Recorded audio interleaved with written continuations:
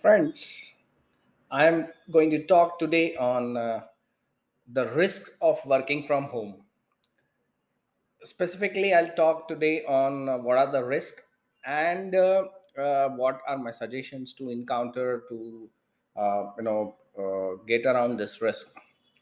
So early in the pandemic, the primary cybersecurity issue was that home offices weren't professionally managed.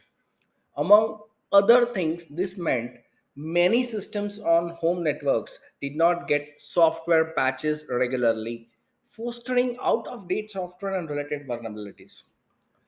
This remains an issue even today as I speak, but the biggest headache is now different.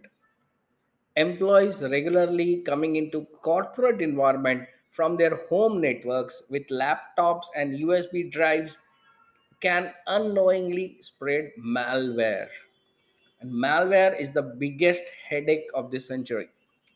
Home networks are typically shared with others in the house, including wife, kids, playing online games, spouses working for home, creating additional risk.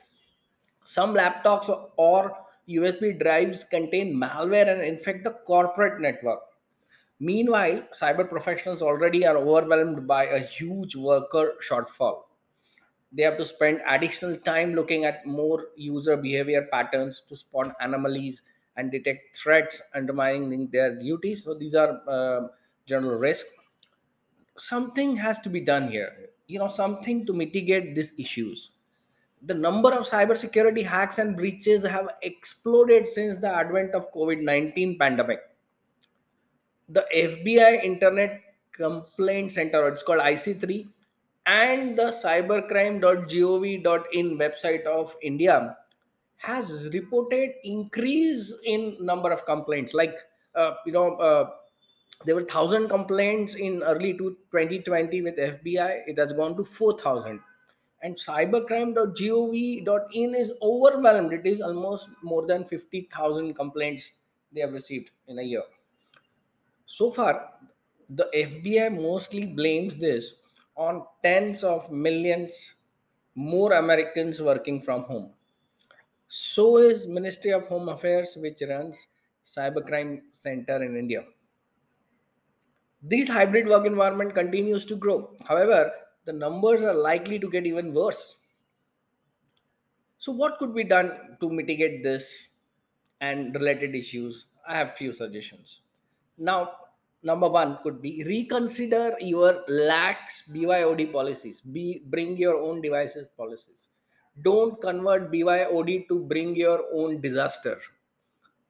So there was a recent survey also by Palo Alto Networks. They found that employees of organizations that allow increased BYOD usage are 8 times more likely to ignore, circumvent, or disable security that that restrict BYOD. At minimum, organizations should mandate that BYOD devices have a strong security posture and get this into your workforce culture. Point number two is improve vendor risk assessment programs. Now, third parties, vendors in general have turned out to be a sizable security risk. If they don't already exist, processes should be established to evaluate current and future vendor security capabilities and demand they be up to snuff. Requirements should include written information security policies and third party audits and accreditations as compulsory requirement, and definitely give them your infosec policies to be complied with. Even ISMS demands it. Third could be share the responsibility of security, especially in the elevated risk of a hybrid work environment. Effective security involves shared ownership across the organization, as well the deployment of tools, controls, and policies. It was never enough for only a few people within the organization to monitor cybersecurity threats. All IT professionals in the company should work in a unison to ensure robust security practices are in place through the organization. Remember, a security oriented culture can help an organize minimize IT security risk among dispersed workforce. While people are the weakest link in any cybersecurity program, they can also be its strongest defense. So increase the cybersecurity awareness in your organization, increase the cybersecurity related risk awareness amongst the work from home category of staff.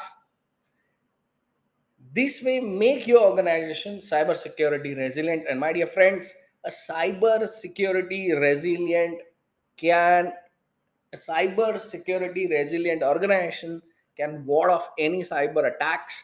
Take it from my experience. No vendors or no tools can do this. Thank you for this podcast. Keep listening me and subscribing me in other different podcasts also. Thank you.